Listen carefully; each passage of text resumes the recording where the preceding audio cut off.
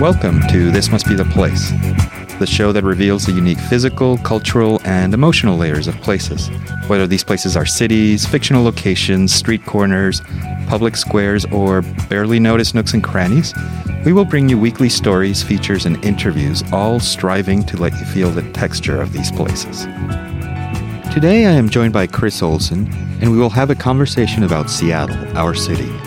We will likely chat about what is unique about this place, how it has changed over the years, and about the direction it is currently taking.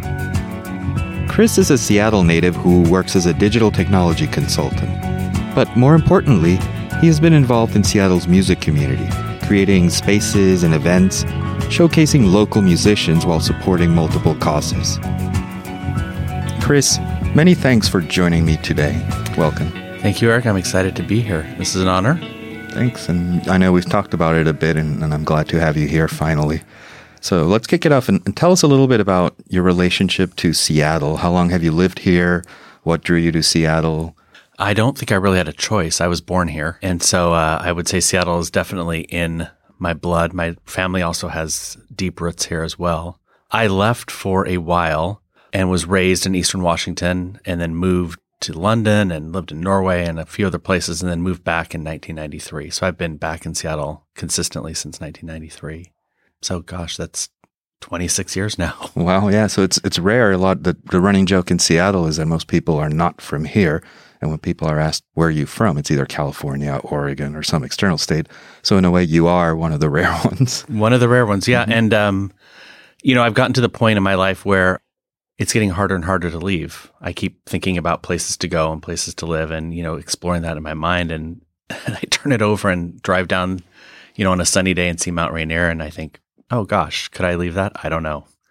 As much as the city changes and moves, it still has heartstring tugs in my heart, yeah. And what about the days when Mount Rainier is not visible and it's slate gray and misty? I actually enjoy that weather. I travel a lot. So, I think coming back on those days, you kind of soak it in and enjoy it. And, maybe it's a change from being somewhere warm or, tropical, and you come back and you kind of breathe a sigh of relief and you inhale the clean, wet air and, enjoy those days. Mm-hmm. So variation important. Is there a unique vibe or cultural character to this place that you think would be fair to identify? Do people share certain characteristics? Is there a unique Seattle and or Pacific Northwest cultural way of being? I think there used to be. I don't think there is anymore. I would say the common Northwest experience is the natural experience. Whether you're in Oregon or Washington or British Columbia, the immediacy of the natural world and its visual presence and then just closeness, water, mountains, wildlife, all of that is just the physical presence. I think particularly in Seattle, the cultural way of being has shifted as the city's grown. When I lived here, I was born here in 1969 and I grew up here in the 70s, and we moved in the mid-70s to Eastern Washington. When I was young here, this was a working class town. Nordic, working class, a port city, very much not what we see today. Driving down First Avenue on the bus with my mom going from Queen Anne to Pike Place Market, it was all strip clubs and peep shows and, sailors on leave and shipyard workers. It was a very different city. It was also very Nordic. I think there was just a homogenous vibe to the city. And, there's pockets of that now, but very much less so. And what is it about that Nordic character? What are the characteristics of the Nordic character that have seeped into Seattle and remain? They probably remain in that neighborhood, Ballard, which is the epicenter of that community. I think it's really a hard work ethic, modesty, and very much some progressive political values. And when I was growing up, that applied to, left and right. Republicans and Democrats both had progressive sensibilities. In fact, probably earlier on in the city's history, Republicans had as progressive, if not more so than, many Democrats in certain eras. Certainly coming from a sense of Scandinavian cultural heritage. The hard work ethic and just, making do with what you had. It's kind of a frontier mentality. I think that, really permeated for a long time. And also, allowed some of the early corporate pioneers like Boeing, that just build something from the ground up, make it great, and work hard at it. Definitely was out of that ethic. And then modesty, and maybe modesty to a certain extent still at certain levels pervades the city. It was just never a showy city. If you look around at the civic architecture and the residential architecture in Seattle, even people who had a lot of money in the 30s, 40s, 50s, and 60s did not build some of the things that you would see in other cities. Mm-hmm. It's interesting. I work for a digital marketing agency, and one of the research tools I have tries to find trends and values in regions. And one of the major values and trends that they identify in the Pacific Northwest, and specifically Seattle, is what they call non-showy luxury. And I often think that there's some ringling of truth. Another thing about the Nordic sensibility I want to go back to, what about the psychological state? Is there a psychological layer that is associated with the Nordic community? And let me expand what I mean. Often when people come to Seattle, one of the first things they bump into is the so-called Seattle freeze, whether you agree or not with that phrase. There's a perception that when you get close to somebody, they will be friendly, they will be cordial with you, they will open up maybe for 5 to 10 minutes, but when you start pressing and trying to become a closer friend or extend it over a period of time, suddenly people close up, and that it becomes very difficult to maintain longer-term relationships with people. It really takes a while to take hold. And when I think of that, and I think about my experiences in Scandinavian countries, there's a certain aloofness, which I actually appreciate, which I see also in Seattle. Do you think that's a fair representation or a cultural stereotype? I don't know that the Seattle freeze specifically is Scandinavian. I'm skeptical about that, frankly. When I've been in Norway and visiting relatives, and there is some aloofness and cultural standoffishness, I guess would be the term, but it's not a freeze, and people are certainly generous and warm and welcoming. I think the Seattle freeze maybe is compounding that natural reticence, Scandinavian reticence, with waves of newcomers that have come in over time. And it's just kind of compounded in this region. I think people are skeptical about people who move here. Are you really going to last like a winter here? Not that it's cold and miserable, but it's gray and wet. And, lots of people are like, I need to get back to Southern California. I've been here 2 years. This is, not for me. And so I think that natural reticence combined with waves of migration is kind of compounded something unique here, but I don't think it's typically Scandinavian. I wouldn't say that. I think it's more regional and just based on kind of the history of this place. Yeah, and I do want to talk about the influx of new residents in a second, but I do want to explore the fact that you are not really a rarity, but somebody difficult to find, which is somebody who has been here for probably over 3 decades, if not 4, in one way or another. And you mentioned some memories of what First Avenue used to be like. If you can dig into your mind and think of memories of Seattle in the past that really stick with you, that often burst into your consciousness, what are some of those memories that really are part of the fabric of why you think Seattle is great? Well, I was pretty young when we moved to Eastern Washington. So I have some specific young childhood memories of, like swimming at the YMCA with my mom, the Bubbleator at the World's Fair, which is gone, but it was a legacy of Century 21 at the Armory, I believe, and they had where the food court is now. They had this, it just went 2 stories, but it was the coolest thing when you were a kid. It was a bubble elevator. And, going to Pike Place Market, I remember that vividly with my mom. We did, shopping there. That was definitely, taking the bus downtown. We lived on Queen Anne, doing, weekly shopping at the market. Those are strong childhood memories for me. Yeah, I wonder if people still shop at the market other than tourists. There's been, speaking of new construction and new influx, there's been a lot of new residential towers that are building there, and there are no or very little supermarkets downtown. So I wonder if Pike Place Market becomes the supermarket for these folks. I still shop there. Oh, there you go. I do. And at this time of year, it's a real pain in the ass, to be frank. You have to navigate a bunch of tourists, and, sometimes it's difficult. But those people that are at the market, it's not just for show. They're not just throwing fish. In fact, I kind of avoid the fish throwing place. But you walk a couple stalls down, and it really is the best, freshest produce and the best fish in Seattle. And shopping there is a treat. It's a real cultural landmark in the city. I think one of our mayors, I think it was Wes Ullman in the 70s, 60s and 70s, was a visionary to save that place. And it's a problem that we now have, is that we have city leadership who are very cozy with developers. And I'm not sure that that would have been saved today. Mm-hmm. And it seems like they're expanding it now. There's an expansion growing behind it, facing the viaduct toward Elliott Bay. The viaduct is going to be brought down, but it looks like they're extending Pike Place Market. I don't know if it'll conserve its character or not, or what will become of it. We shall see.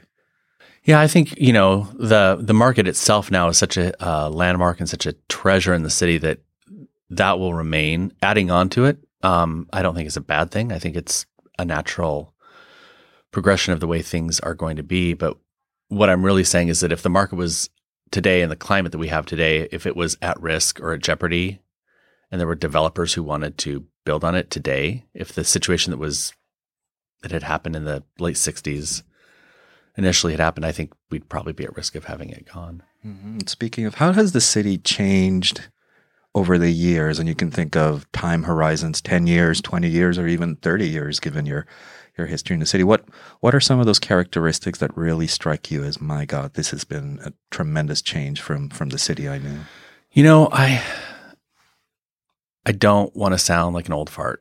I don't want to sound like someone who's negative about development or change. I mean, we are blessed to live in a city with a vibrant economy and a growing and changing and dynamic economy with tons of opportunity. So that part of our city is amazing.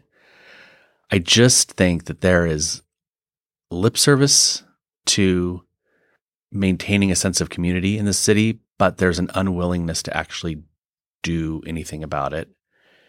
There's no vision for how to preserve character while also enabling and maintaining growth. And so, for example, live music in the city, that is a value that leadership in the city has said is, something that we want to be known for, and we want to be known as this great city. And yet, time after time, venues, are torn down for new development.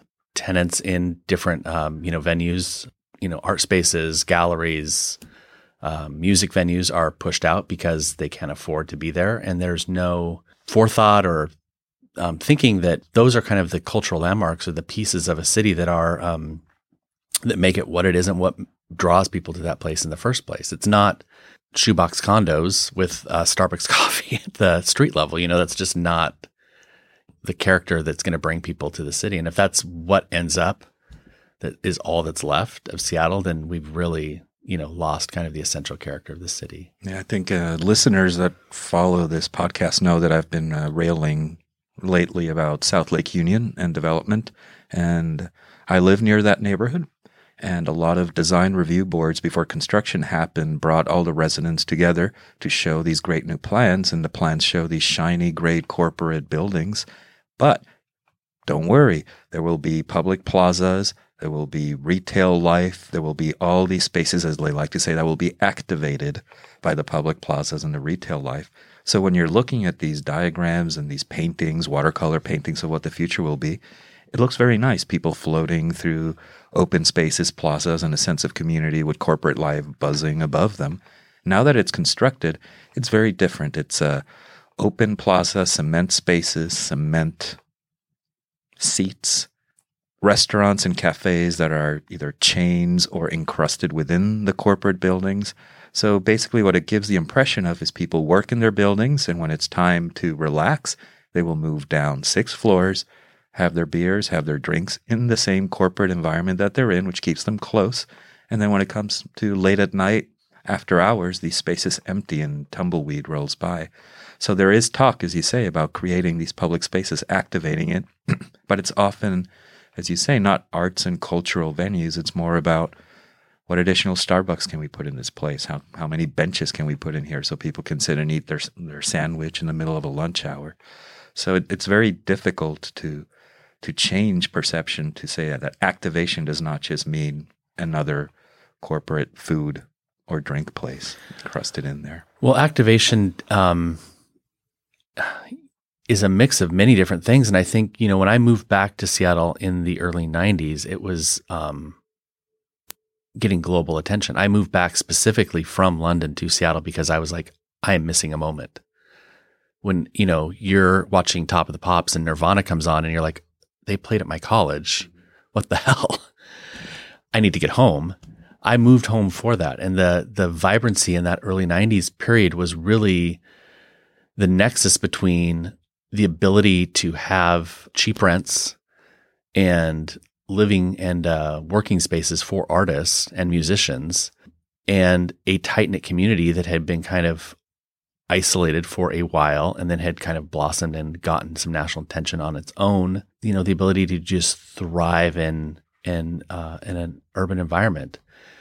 Now I don't think that any of that is possible. Not even just artists, but people like Linda Dershang, who started a clothing store, a tiny clothing store on Broadway, and then now has an empire based on retail and beautiful like restaurant experiences. Started with Linda's Tavern.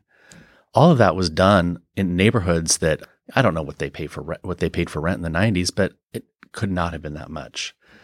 So I just have this fear now that the entrepreneurship and the artistic entrepreneurship that was able to thrive in the 80s and 90s in the city, there's not space for that anymore because people are priced out. And how do you start something like that if you don't have millions of dollars of backing? If you look around at the spaces you're talking about that are open and available, they have hundreds of thousands of dollars in build out costs to make these very fancy, elegant spaces. And I don't go to South Lake Union. I live on Capitol Hill, but sure, I'd love to go to a brand new restaurant down the street and have a gorgeous steak and beautiful bottle of wine. And it's a great experience. But the dive bar that was around the corner that was really fun and that bands used to play at is gone. Mm-hmm. That also was part of that neighborhood, which made it interesting and vibrant. And that those spaces just don't exist anymore. It feels very closed out from anything that is grassroots, ad hoc, kind of organic, and very much what chain, what boutique, what brand, what restaurant with lots of financial backing is going to come in and fill up this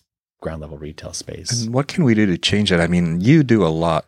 You basically generate these events throughout the year, fundraisers for Laos, musical events where local artists can play. Tell us a little bit actually about that before we go on about your activation of the community. Well, I haven't done that in a long time. I did an event for my birthday just as a Planned Parenthood fundraiser, and it turned out to be great because it was a few days after our last election. So it was kind of an event where people could come together and like go a little crazy. Mm-hmm. Cathartic, yeah, in a great way. Yeah.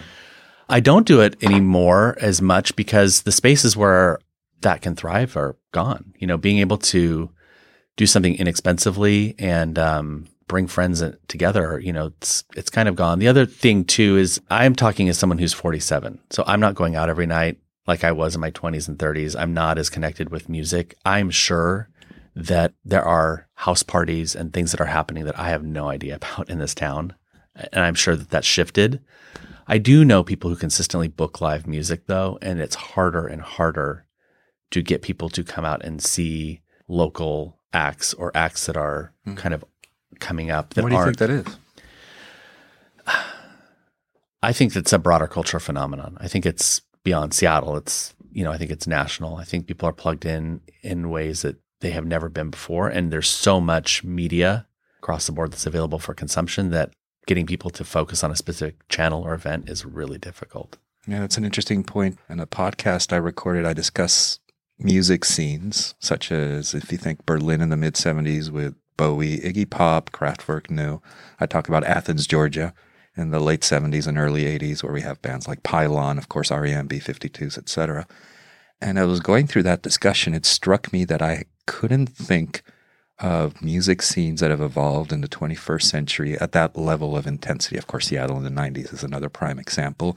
I thought about Bristol, England in the mid-90s with so-called trip-hop. Mm-hmm. I thought about Detroit techno.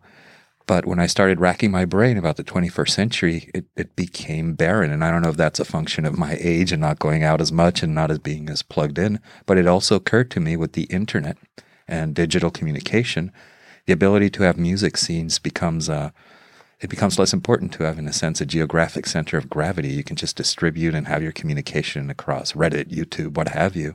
And the whole notion of a local community maybe starts to dissipate. maybe now I'm the old fart. Maybe there is stuff happening. I heard something's happening in Nashville, for instance. I think it's less scene specific. An example of that is Calvin Harris, who's a huge electronic music superstar, started on MySpace. Gosh, that must have been 2007, 2008. When did MySpace kind of peter out? About 2007. Yeah. Mm-hmm. I emailed him on MySpace several times. He got right back to me. We were talking, if you ever come to Seattle, let's do something. All of a sudden, he's this, big presence. And how did that happen? Well, it's all just by connecting, online. And he was doing that in his bedroom in Scotland, some tiny town in Scotland, so it's not like he needed the scene and other supporting musicians. He just kind of created his own and did that. And I think a lot more that's happening. The music tribes are less geographic specific and more different pockets of the internet, I suppose, at this point. Well, let's shift gears a little bit. Often when you read guidebooks and when you talk to people, and many cities are this way, the claim is that Seattle is a city of distinct neighborhoods with distinct character. So we have Capitol Hill, which is, epicenter or used to be of a funkier so-called alternative culture. We have Ballard, which has Norwegian, Swedish presence and a strong fisherman culture.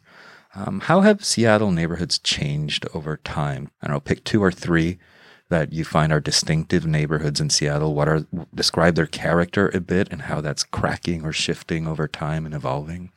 Yeah, well, I think we could really start with Ballard, which to me is absolutely shocking now. When I first moved to Seattle, it was a fishing village.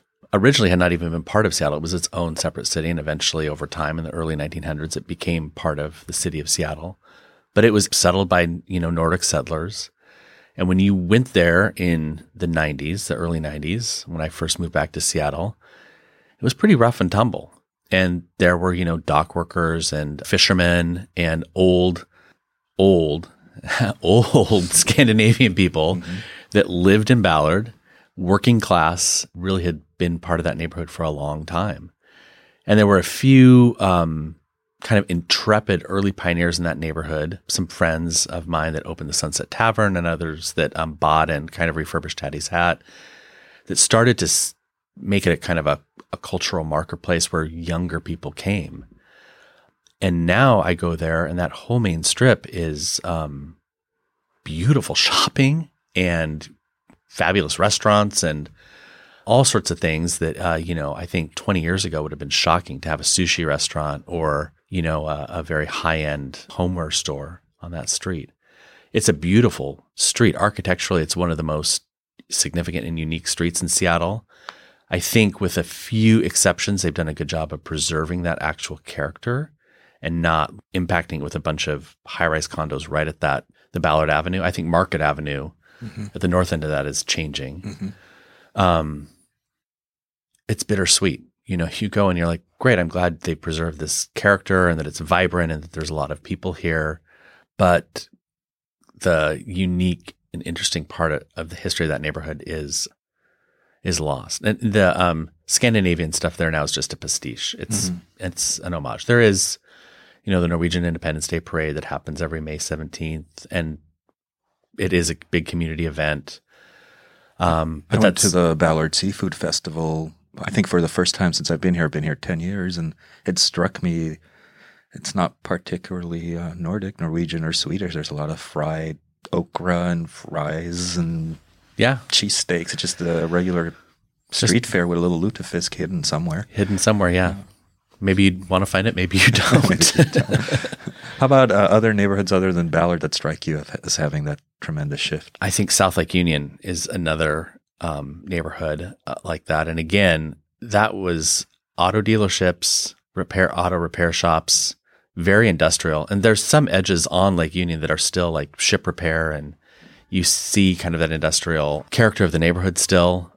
Huge missed opportunity with that neighborhood in the late 90s, and the possibility of having a park built, which just makes me heartsick to think that we could have had this beautiful, central park. Proposed by Paul Allen of Microsoft fame, was going to be called the Commons or something like that? Connected the south end of Lake Union all the way to downtown, basically multiple city blocks. And for whatever reason, it did not succeed. I think, again, part of just a lack of vision and our unique political process in this city.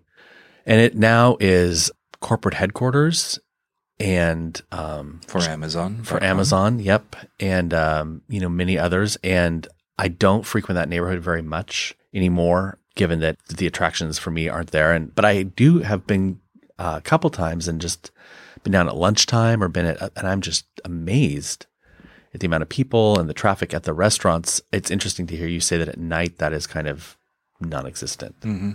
So the promise of that neighborhood maybe is still to come. There needs to be some other connecting pieces that help make it more holistic. It really does feel like a suburban corporate park that has encrusted eateries associated with it that just got grafted out of Bothell, if you will, and dropped in the middle of the city. It really does have that 9 to 5, 9 to 8, maybe life that then just disappears at night, which is fine with me since I live in that area, but that's another story. Yeah.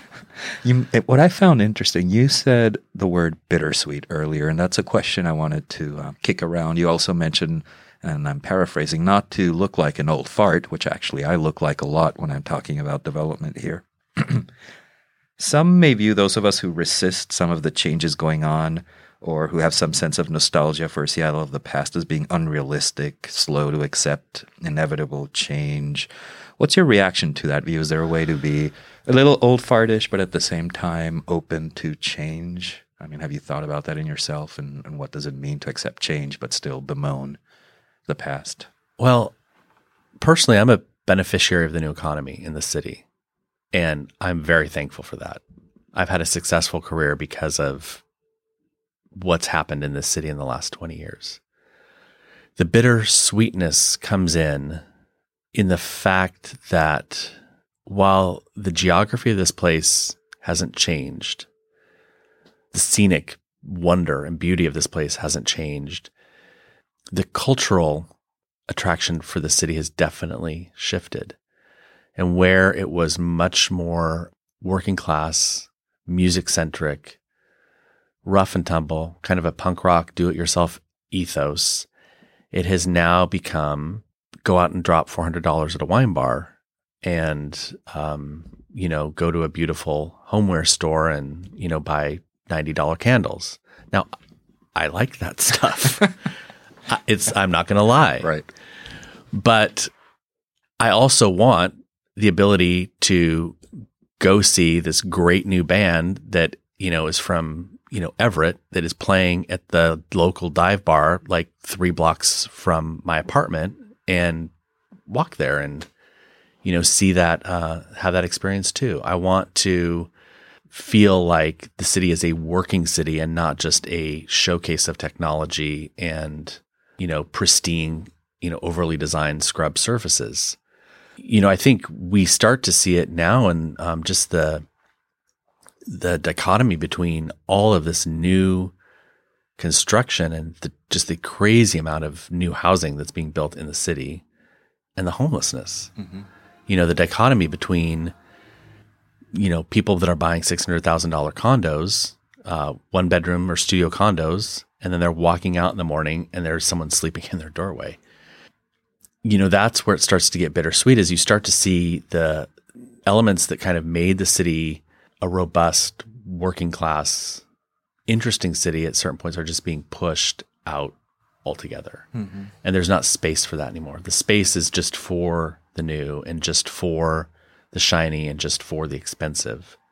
While I can appreciate a lot of what goes on and I certainly benefit from it and I like to partake, you just slowly see that there's no space left for any other interpretation or lifestyle in this city. It's just, you work for a tech company, you make a certain amount of money and you're able to afford it, or you can't. And that just is, over time, it's just going to, become kind of intolerable, I think. Mm-hmm. And some people who are not living in Seattle or have a conception of Seattle might find some cognitive dissonance, because Seattle has a reputation for being one of the more liberal, democratic cities, blue through and through. And though that is true, is our character shifting with the influx of new wealth, new investment, technology, boom, etc.? I mean, if we truly are a progressive city, a liberal city, then the issues you're discussing should be front and center and addressed, whether it's the creation of ad hoc, organic spaces for culture, whether it's addressing the homelessness problem, whether it's addressing public health on the streets. You'd think, oh, Seattle's got it covered. After all, it's one of the most liberal progressive cities. But it doesn't seem to be happening. Is it the function of just influx of new wealth that is putting priority over construction and investment? Why do you think such a liberal city can have such a problem? I'm not sure that Seattle is actually that liberal. In fact, I would argue that it was more liberal earlier in its history. And I mean 30s, 40s, into the 50s. And that as its age has gotten less liberal, it still definitely has a progressive sheen. And I think that has to do with kind of the education level here and sort of the cultural accepted norms. But frankly, we have people here, and I think we have representatives that, in any other city would probably be a Republican. You just can't be a successful elected official in the city and call yourself a Republican. You have to be a Democrat. And, we have a very cozy civic leadership, very cozy with developers. Also, not strong civic leadership who kind of goes along to get along and, is very pro-business overall, with a few exceptions. And I think the progressive reputation of Seattle, goes along with a huge amount of historical NIMBYism, not my backyard.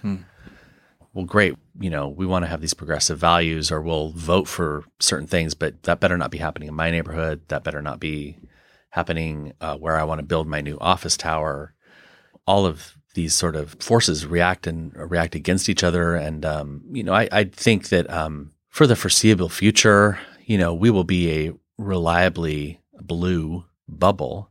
But if you, I think, talk to labor leaders in the city, if you talk to small business owners, if you talk to community organizers, those sorts of people would, I think, have a very different perspective about Seattle progressivism and what that actually means. It's a little bit of a pastiche kind of rubbed on the surface, but there's, some deep-rooted non-progressive values that permeate the city as well. And perhaps the city is banking its reputation on a little inertia. It has been liberal and progressive in the strongest sense of the word in the past, and perhaps it's not as it used to be, as you say, but from a third-party perspective, from an external perspective, it's still viewed that way, even though those of us who live closer to here know that there are cracks in that veneer. Let's shift a little bit. And when you think about Seattle, what are some of the experiences of Seattle today that you want to share with listeners? Let's get a little positive. Other than the greatest hits, Pike Place Market, the Space Needle, Seattle Center, what are those nooks and crannies they should visit that you want to leave them with and maybe give them an impression of either what Seattle used to be or what it is now or what it could be? My favorite things to do with visitors in Seattle is to get out on the water. And there's lots of ways to do that. I think Lake Union, actually being out on Lake Union, if you can, get one of those electric boats or find a friend with a boat and get out on that water, it's an amazing perspective shift in how you see Seattle, because it really is from an inner city lake that used to be very industrial, and there's still many remnants of that around. You see the oil refinery at Gasworks Park. You still see big ship retrofitting yards where they're retrofitting ships to go up to Alaska and do fishing. And then you see these beautiful houseboats, and you get to kind of see these perspective of the shifting of downtown, the South Lake Union neighborhood, and then you see Queen Anne and Capitol Hill. The houseboats themselves range from 1920s shacks on the water to multi-million-dollar modernist floating homes. Yeah, it's beautiful. So I would say that is, particularly on a nice day, it's really, really good to be out there. I also, another way to get on the water is just a ferry. Go to Vashon Island, go to Bainbridge Island, go up to Mukilteo and go across to Whidbey. That is a spectacular, unique Seattle perspective.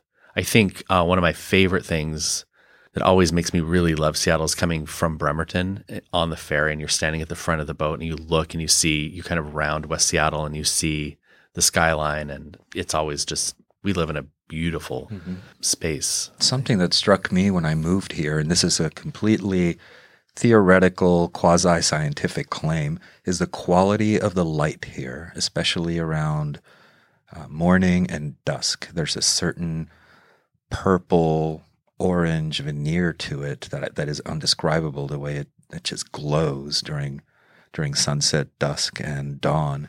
And I think my theory is that there's so much moisture saturated in the air that the quality of light gets refracted somehow, and it's absolutely wondrous to be around during those times. Yeah, on a clear day in the winter, like November, December, January, dusk is spectacular in Seattle. It's just every shade of blue, and it's just, you kind of look at it and it's murky and it's dark, but it's also just spectacular.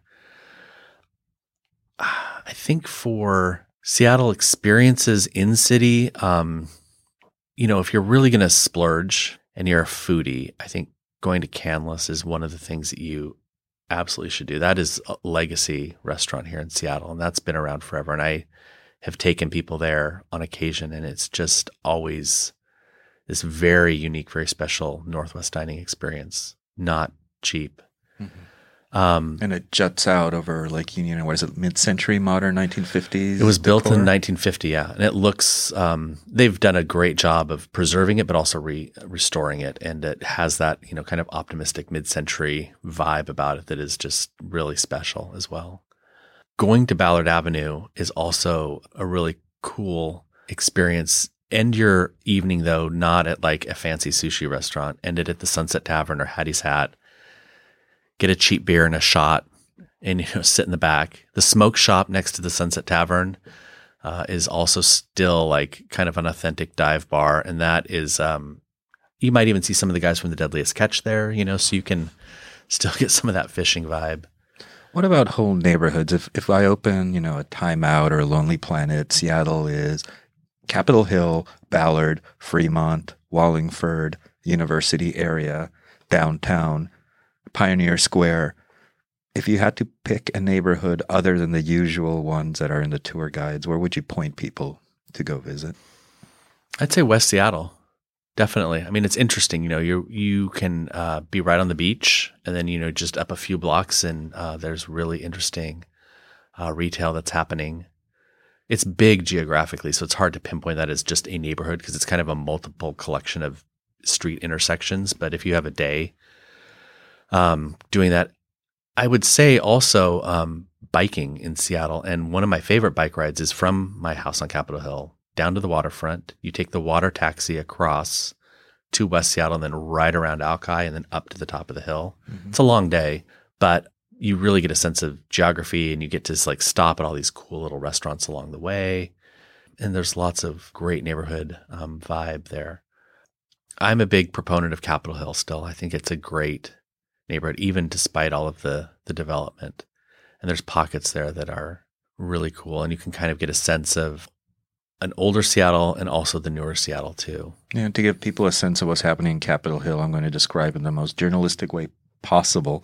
There's a lot of development there. There are a lot of dive bars and older establishments. And I think some artists there have been plastering telephone poles and electric utility cabinets with posters that bemoan the tech bros that have invaded the area, as well as the woo girls that have invaded the area. We came here to get away from you. That's big right. one. Yeah. And now they're back invading. So, there's that movement as well, and it's out in the open. So there's those two cultures clashing and living together. They filmed a season of The Real World MTV there this summer. I had no idea that show was still on. The Real World Seattle the first time was kind of a disaster, so I'm surprised they came back. But, there is that element, and it really is disheartening. My advice is to not go out on Capitol Hill on the weekends. Enjoy it on a Tuesday night. If you're there on Saturday at 1 a.m., it really is, woo girls and bros and just, shots and all sorts of shenanigans. But there are pockets of that neighborhood too when you get out of the immediate Pike Pine corridor and you go north to Volunteer Park, which is spectacular. Mm-hmm. And you go over to 15th or 19th. There's certain pockets of that neighborhood that are just, really, really great. And then even coming down south on Capitol into the Central District now, where there's been development, on 12th and Jackson and moving into that connecting Capitol Hill with Central District and the ID. It's really kind of shifting. Let's end with this. Could you see yourself living anywhere else other than Seattle? You explored that a little earlier when we first talked about that. And if so, where and why? I have a few ideas on the top of my head. I think my top choice would be Mexico City to live. Bangkok is also on my list. I am fascinated with Lisbon. I'm not sure I could live there for a long time, but it's a beautiful city. And I would have said 6 months ago, I would have said London. Now with Brexit, I'm not sure that I would want to live there. I'm constantly in my career looking for opportunities and projects with my company where I could be working elsewhere. So we'll see what the future holds. But the top of my list really right now is Mexico City. And I really think that at some point in the future, I'll be living there, if not full-time, part-time. Well, I grew up in Mexico City, as you know, so I'm going to have you back and maybe we'll chat about Mexico City in more detail. But I don't want to end necessarily with all the other towns you're thinking about, because you started saying, Seattle is still in your heart, despite all of the issues we discussed and all of the good and the bad. What is it about Seattle that has kept you here for so long? Well, I think the geography of this place is amazing. And you go to other places, great cities, wonderful cities. I just was in Austin, or I've gone, New York or, London. And you have these really fun, fabulous experiences. But what's really always missing for me is the water and the mountains and just the visual representation of the geography that we are lucky enough to live in. And that for me is really special. And then I think, having been here as long as I have, the other thing that's really just heartstrings for me is friends. Once you've been in a place for so long, you have established deep relationships, not just even personal relationships, but, I think moving, if I move to Mexico City, my dry cleaner, Philip, isn't going to move with me. What am I going to do? So you start, those kind of habitual things that you've navigated in a specific place and space, and how do you shift your life around that as well? So yeah, well, I know if you do that, you'll be fine. You'll create new habits and new routines that'll just continue their life wherever you are. Chris, will you come back and talk about Mexico City? Yes, I will. Thank you for coming today and talking about Seattle.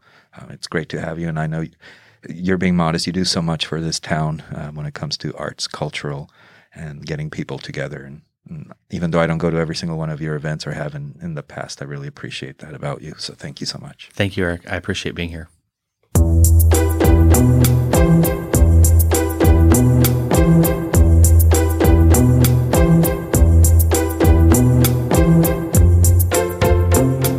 Thank you for listening.